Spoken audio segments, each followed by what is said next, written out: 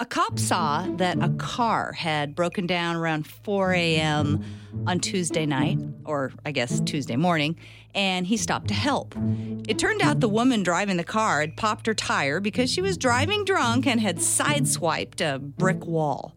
So after a failed field sobriety test, the officer arrested her, cuffed her, and put her in the back of his cop car.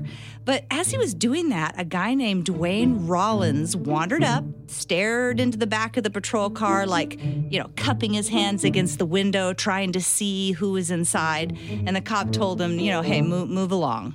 And he did start to walk off, but when the police officer went over to the woman's now empty car to write some information down, Dwayne whipped around, ran up to the cop car, hopped in the front seat, and stole it with the drunk woman in the back seat. Well done, well done. Almost immediately, he got into a chase with several other cops, and he gave them a run for their money. He ran red lights, he went up to 100 miles an hour, and he even clipped a couple other cars.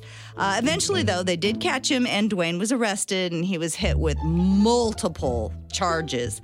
But I do wonder whether the woman wound up actually getting charged with her DUI, or if they just let her go after that ordeal. She was kidnapped. I don't think she was really aware of much. If she was sideswiping brick walls, she was pretty drunk, man. Wow. She went on a joyride.